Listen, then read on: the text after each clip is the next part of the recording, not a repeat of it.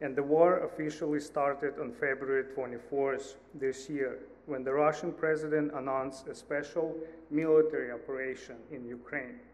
And Russia authorized and used military force for troops to enter Ukraine.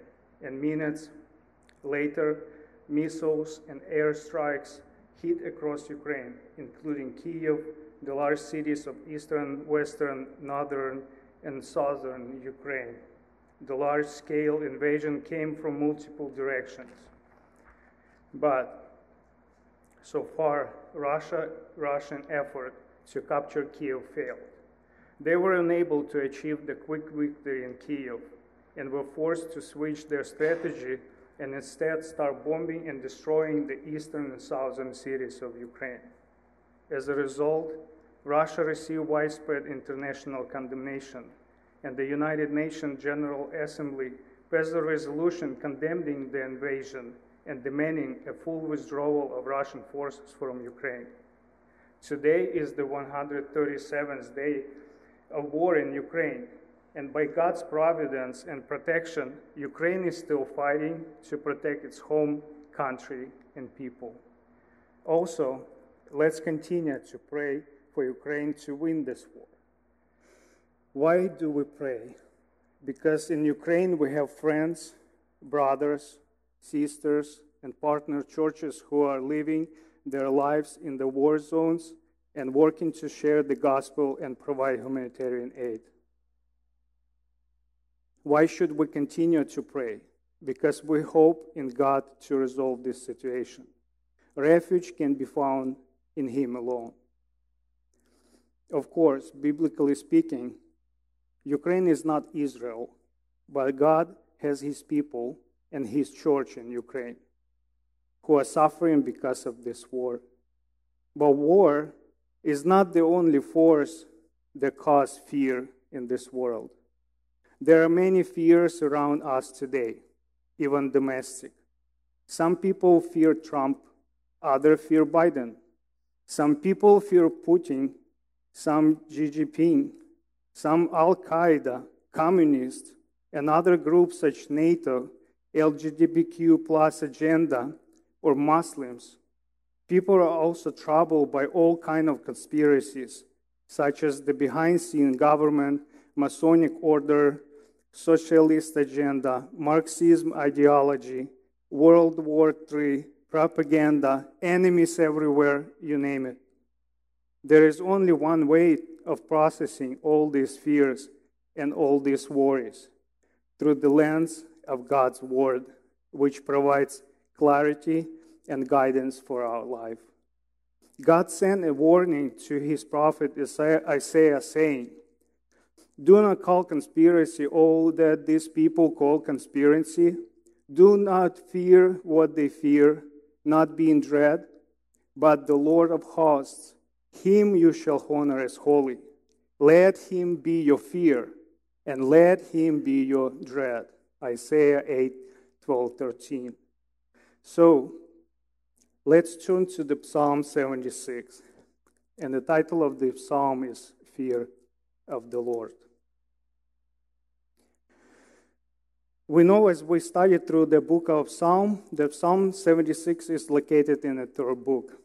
And third book of Psalm contains a great deal of lamentation and complaint. The theme of divine judgment, both positive and negative, comes to the forefront in many of the Psalms in Book 3. Contemplating the Psalms give us a mirror in which to explore God's faithfulness or our lack of trust in Him, as well as knowledge of God who is able to reconcile everything to Him. It is not always possible to find the reason for the placement of certain psalm in the Psalter, but in this case, Psalm 76 follows the last Psalms. And we can see in the fact there are links between Psalm 74, 75, and 76. Psalm 74 looks at violence and injustice that is this world and asks the Lord to intervene. In Psalm 75, God speaks to say there is an appointed time He will act both to strike down the arrogant and to lift up the meek and afflicted. And today, Psalm 76 celebrates the dramatic incident in which God did exactly that. He utterly destroyed Israel's enemies. In all these three Psalms, God is viewed as the judge before whom every must one day stand, and with whom all must eventually come to terms. And today, my proposition is our praise flows out of our fear of the Lord and our understanding of His power and His judgment. I want to repeat, our praise flows out of our fear of the Lord and our understanding of His power and judgment. And today I want to give you the 3 points where we're going to be discussing. And first is God's name is great. The second is going to be God's enemies are helpless. And we're going to see that God alone is to be feared. So let's start from first is God's name is great. And we know God is great not because He is known, but He is known because He is great. According to this psalm, God is a righteous judge whose wrath is constantly hanging over those who are in His enemies and enemies of His people. So the first verse of this psalm saying, in Judah God is known, and His name is great in Israel. And we, looking back to the Genesis 32, Jacob wrestled with God all night. And in this history moment, at dawn, Jacob would not let go of the Lord and insisted on having a blessing. God then named Jacob Israel because he had striven with God and with man and prevailed.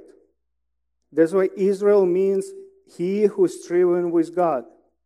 When the psalmist sing this psalm fervently, knowing God's ability and faithful love, then the conclusion of this is God's name is great. And the second verse states that His tabernacle is a Salem. A tabernacle is the residence, dwelling place, home, or tent. It is where the people go to meet with God with worship and prayer. Salem means peace or peaceful. It's another name for Jerusalem. God lives in peace. And when we go to God, we go to His home of peace. We can be at peace as we can commute with God. His dwelling place also is in Zion. God not only lives in Salem in peace, but He also dwells in Zion. The name Zion means a monumental pillar, a guiding pillar, a waymark. It is also used for another name of Jerusalem. When we go to God in prayer or worship, we see Him as our guiding pillar, our waymark to show us how to live.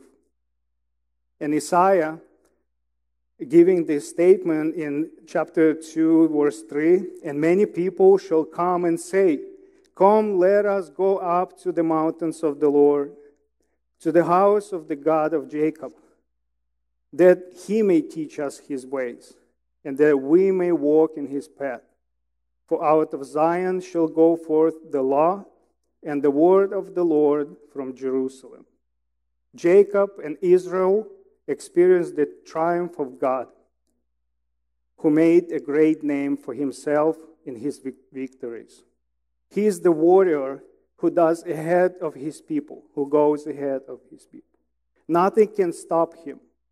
The collection of weapons take from the enemy witnessed His power.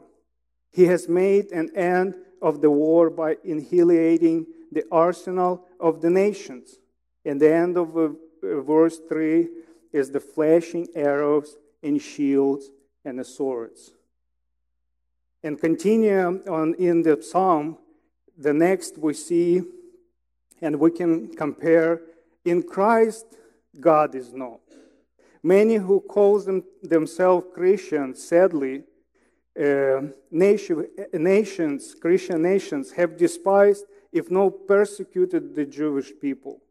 And we know the history: European kings, crusades, Roman Catholic Church, the Church of Third Reich, Russian Orthodox Church, often in the name of God. Yet all the time, this psalm was there to remind believers that in Judah, God is known. They would know nothing of their own Christian God were it not for Israel and Judah, Salem and Zion. There alone our Christian heritage, with all its ramifications, has its roots. Salvation, above all, you like it or not, is from the Jews. And Psalm 147, 19-20 say, He declares His word to Jacob, His statutes and rules to Israel. He has not dealt those with any other nation. They do not know His rules. Praise the Lord. God makes Himself known in a particular way. God has revealed Himself in Jesus Christ in a way that now fulfills the Old Testament revelation and amplifies it. There is no one else who does this. No one but Jesus can say, I and the Father are one. John 10:30. And anyone who sees me has seen the Father. John 14:9. To the Samaritan woman at the well, Jesus said, Woman, believe me, the hour is coming when neither on this mountain nor in Jerusalem will you worship the Father. You worship what you do not know. We worship what we know, for salvation is from the Jews.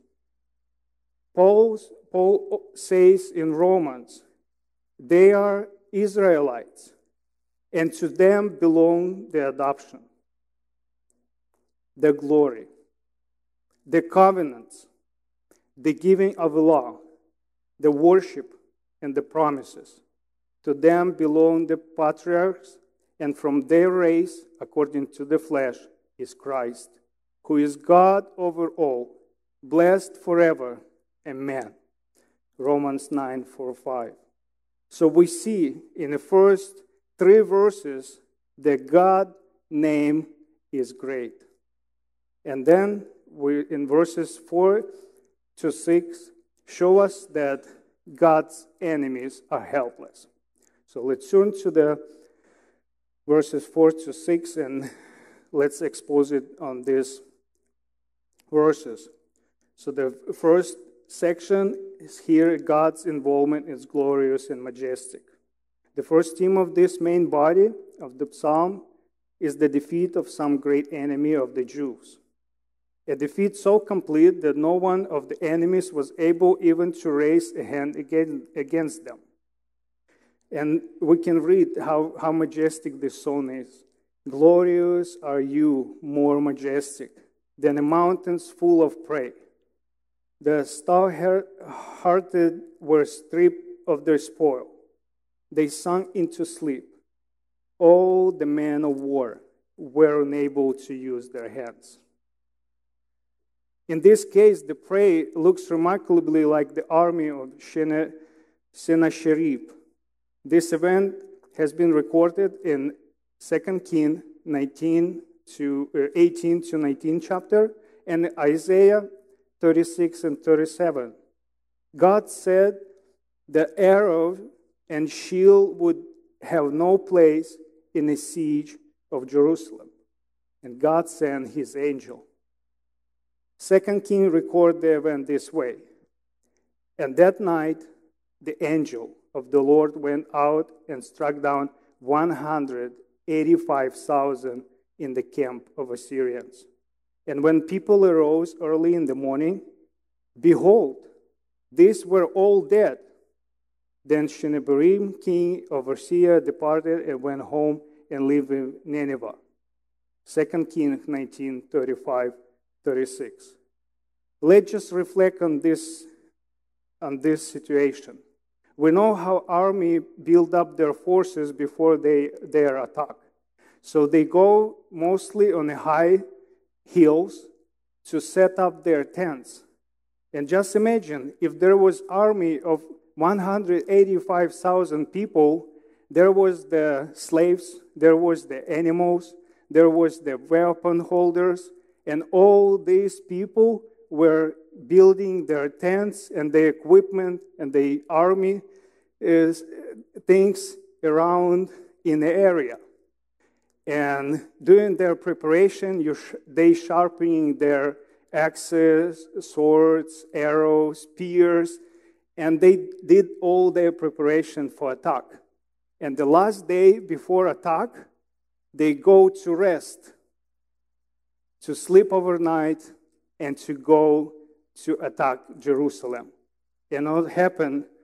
And the Bible is saying that God sent only one angel who struck in one night 185,000 warriors. They not wake up. So this song gives the representation how enemies of God are helpless. And we see that the psalmist is pointing out that God's power is over the imaginary power of the nations. The kings and rulers of the mighty nations are helpless men. They rebel against God and against his people. They rely on power. The metaphor for political power and military strength all demand a war. But human warriors pass away into their last sleep and are powerless to raise their strong hands. Every victory over the enemies comes because God's involvement is glorious and majestic with and for his people. The enemies are felled by the rebuke of the Lord, verse 6, with both rider and horse laying stunned. God's enemies are defeated. That's it. In the history recorded for us in the Old Testament, we see a God who saves his people. Noah from the flood, the Lord from heavenly fire, Israel from the slavery of Egypt, even from slavery of Babylon, Philistines. And I like how John MacArthur is saying the following in his book, None Other, chapter 6, which we recently studied with our youth, this way. The God of Old Testament was known to his people as a Savior. Israel knew God as the Savior, a saving God. To use other words, he is a deliverer. He rescues people from the bondage and death. Of course, that's not how it is in the science of ontology and the world of religion and deities. Study ancient Middle Eastern religion. Are you not going to find God who saved? Virtually every man-made religion system ever known features some means by which the worshiper, by his own effort, can save himself, or at least, very least, better himself. But you are not going to find any man-made God who is by nature a savior or rescuer. So we see that God is mighty to save, and the true meaning of the gospel and its central truth is that God is the saving God, and Jesus Christ is the Savior. Loving kindness defines his character. We do not know the reason why God chose to save Israel, and we must confess together as a church that we do not know why God chose to save us, but we know only that it is for his glory. And certainly not because he finds us deserving of him. It is because he is victorious and saving by nature. And again, this is a powerful description of God's mighty hand. God's enemies were defeated before the battle even started. They are helpless to fight against the Lord. So we see in these first three verses that God's name is great. And the verses 4 to 6 show us that God's enemies are helpless. And let's now look at the verses 7 to 10 of this psalm, which show us that God alone is to be feared. Verse 7, who can stand before you? But you are to be feared. Who can stand before you when once your anger is roused? Unbelievers mostly ignore God and dismiss all seriousness of His judgment. Why is that? Possibly because people really do fear judgment, and they bury thoughts of what is too horrible and even to contemplate. This is evident in how people laugh at the idea of judgment, hell, and those who believe it. Therefore, they feel they are not bound to any kind of consequences for their sin that will bring about their own damnation. But let's come back to the battle. We see that one angel of the Lord took the life of 185,000 warriors in one night. In the term of the war, enemies had no chance to win. None, no option. When God is executing His judgment, this is serious, and there is no escape from it.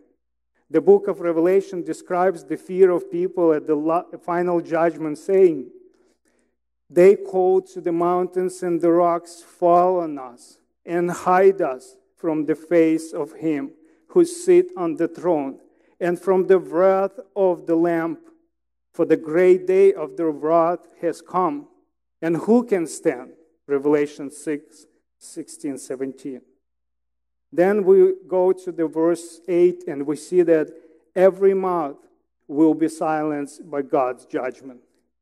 God rules over the nation. To the end, the psalmist portrays Him as the great judge of the universe, speaking from the heaven. One of the most objectionable characteristics of people who do wrong is that they never seem to admit it. On the contrary, they are always making excuses for the wrong behavior, trying to get in the last word of self-serving, self-justifying explanations. But there will be no final words from the sinners at the last judgment. That is why Paul writes in Romans, whatever the law say, it say to those who are under the law, so that every mouth may be silenced and the whole world held accountable to God. Romans 3:19. The psalmist captured the same thought when he says that faced with God's judgment, the earth feared and was quiet. And then we go to the verse 9. God wrath and mercy for the afflicted. In verse 9, we see that the display of God's wrath is only one part of what the final judgment is about. However, other side of wrath is mercy.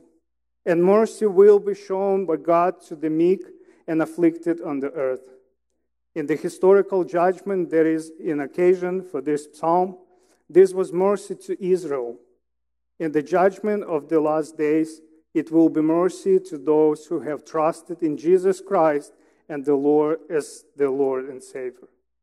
We may be wondering today why Israel seems not accepting Christ as their Lord and Savior. And we may even think that God has abandoned Judah. But Paul uncovering the mystery of God's plan in Romans 11:25-29. Let's be wise in your own sight. I do not want you to be unaware of this mystery, brothers. A partial hardening has come upon Israel until the fullness of the Gentiles has come in. And in this way, all Israel will be saved. As it is written, the deliverer will come to Zion. He will banish ungodliness from Jacob. And this will be my covenant with them when I take away their sins. As regards the gospel, there are enemies for your sake. But as regards election, they are beloved for the sake of their forefathers. For the gifts and calling of God are irrevocable. Let's move to the verse 10. We're saying God's glory in His wrath. All acts are under God's sovereign control. Even the most hostile acts against his sovereign rule will bring him praise. We can see how God turned man's rebellious expression of anger into his glory. Yes, wherever rebellious expression remains, or a remnant of it, it is for his glory. The Lord has armed himself against man's rebellious hostility. When God goes out as a king, all his opponents will with all their wrath will submit to the lordship of God. All will submit.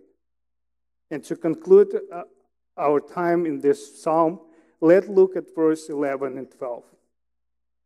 Make your vows to Yahweh, your God, and perform them. Let all around him bring gifts to him who is to be feared, who cut off the spirit of princes, who is to be feared by kings of the earth. The psalm closes with imperatives addressed apparently to both Israel, we see the Lord your God, and the second part to all the neighbor's land. Israel is ordered to present an offering, probably an expression of thanksgiving. The kings of the earth are to bring gifts that are, in other words, a tribute to the victorious king. This term is used by Isaiah also in chapter 18:7, which describes foreign peoples bring gifts to the temple, Zion, and Jerusalem. At that time, tribute will be brought to the Lord of hosts from a people tall and smooth, from a people feared near and far, a nation mighty and conquering.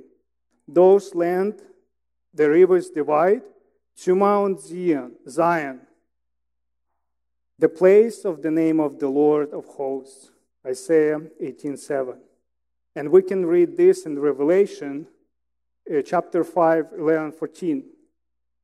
When I look and I hear around the throne and the living creatures and the elders the voice of many angels, numbering myriads of myriads and thousands of thousands, saying with the loud voice, "Worthy is the Lamb who was slain, to receive power and wealth and wisdom and might and honor and glory and blessing."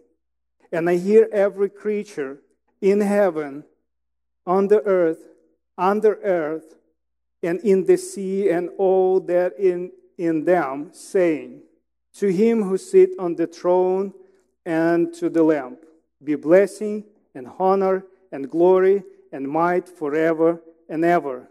And four living creatures said, "Amen." And the elders fell down and worshiped. All will submit. And we learn in this psalm that our praise flows out of our fear of the Lord. And because we see his majestic power and his dreaded judgment. And today I have only one question. Is God the only whom I fear? I want to repeat. Is God the only whom I fear? We see that Jesus is not only the excellent teacher, a great humanist, and an extraordinary person, but in fact, he is the Son of the living God, the Creator, the Redeemer of the world, and the Savior of the mankind, the Lamb. We understand and believe that Jesus is Christ, the Son of God. Jesus claims to be the Lord Almighty, Christ the Lord, beginning and the end, mighty Israel, Creator, great I am. He is not only the one who organized the kingdom of God on earth, but also the creator of this world, the Redeemer and King. Jesus Christ was the God of Old Testament, and it was he who spoke to Abraham and Moses. It was he who inspired Isaiah and Jeremiah. We know the Lord is alive, and I know that he reveals his thoughts and will to us daily, so that we may be inspired by the direction in which we are going to move. He is the main cornerstone. He is the head of the kingdom. We are his followers. We are his church. These are his teaching and ordinances. These are his commandments. This is his testament. Now we look forward to his second coming, promised by him. His promises will indeed be fulfilled, as many of his other promises has been fulfilled. In the meantime, we glorify his holy name and serve him. Jesus said we should always be vigilant because we do not know the time when he will come again. If we reject the will of God and want to live for ourselves, we are purposefully acting against what God wants us to do by ignoring his commandments. This is a great danger, to neglect the word of God and the lordship of Jesus Christ. There are two types of people we can meet in this world. First, those deciding to live to themselves, dedicating their lives to following the pleasures of their hearts, evil desires, and doing whatever it takes to fulfill their plans. This is the characteristic of those for whom Jesus is not the Lord. To those for whom Jesus is the Lord, does not do his own will, but the Lord's will. These are the people who dedicate their lives to follow God's word and worship Jesus. They are experiencing the lifelong process of sanctification, which bears visible fruits of their lives. Those people want to understand what God expects from them and live out those expectations. If I want Jesus to be my Lord and Master, Christ must become my only fear, my focus, and my life. He is the source of life. He freed those possessed with demons who came to him. He healed the sick. He raised the dead. I can ask myself today, is Christ my life? Perhaps for someone, the meaning of their life is a hobby, a beloved dog, pet, spouse, child, a business, sport, or bad habit of vice. Sometimes at the end of a preoccupied life, a person may realize that nothing has meaning, and all their striving was pointless. Unfortunately, for many Christians today, Jesus is not part of their lives. They live as they wish, remembering God on Christmas and Easter. My hope is that Christ becomes all of our life. Every morning, as soon as we wake up, we must seek him, seek to know his word, to live in him, to breathe in him, to exist, knowing his will. Meeting him in prayer and having a relationship with him becomes the main focus of life. Christianity is not a hobby. Christianity is Christ in all. This is a weighty statement for all of us who are God's children. It is a call to surrender to the commands of Christ and to submit to the lordship of Christ. This should be the governing principle of every life that bows before Jesus as Savior and Lord. And it's nothing less than a complete, wholehearted, and absolute surrender to the rule and reign of Christ over our life. This is pure Christianity for us. And I won't call us to pray. Dear God, you majestic and powerful God, and we in this morning present our hearts, our lives before you, and we thank you for your truth in your word, which is working in our heart. Open our minds to understand how powerful, how mighty, how big, how wonderful you are. And only in your word we can find this. We can find truth and peace for our life and our hearts. And we are blessed because of you, because we know our future. And we want our future with you, not just in this life. We want our future with you in heaven. So please help us, God, to glorify you, to fear you, to understand who you are, how majestic and how powerful you are. And we ask in this moment, just bless everyone who is today in this meeting and touch their hearts. And maybe some people want to be encouraged by your word.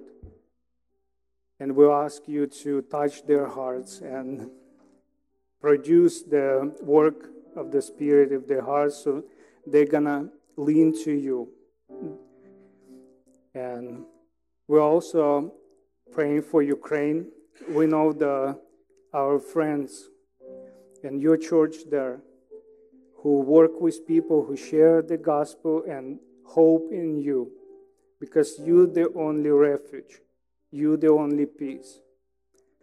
And we ask you to bless them over there, protect them, give them your power, God, to overcome all these circumstances and worship your name. Tune to your word for the encouragement, to pray for the praise, for the worship, because you are over this world. You are bigger than this world, and we glorify you as our Savior and Lord. Please bless everyone who's here. In Jesus' name, amen.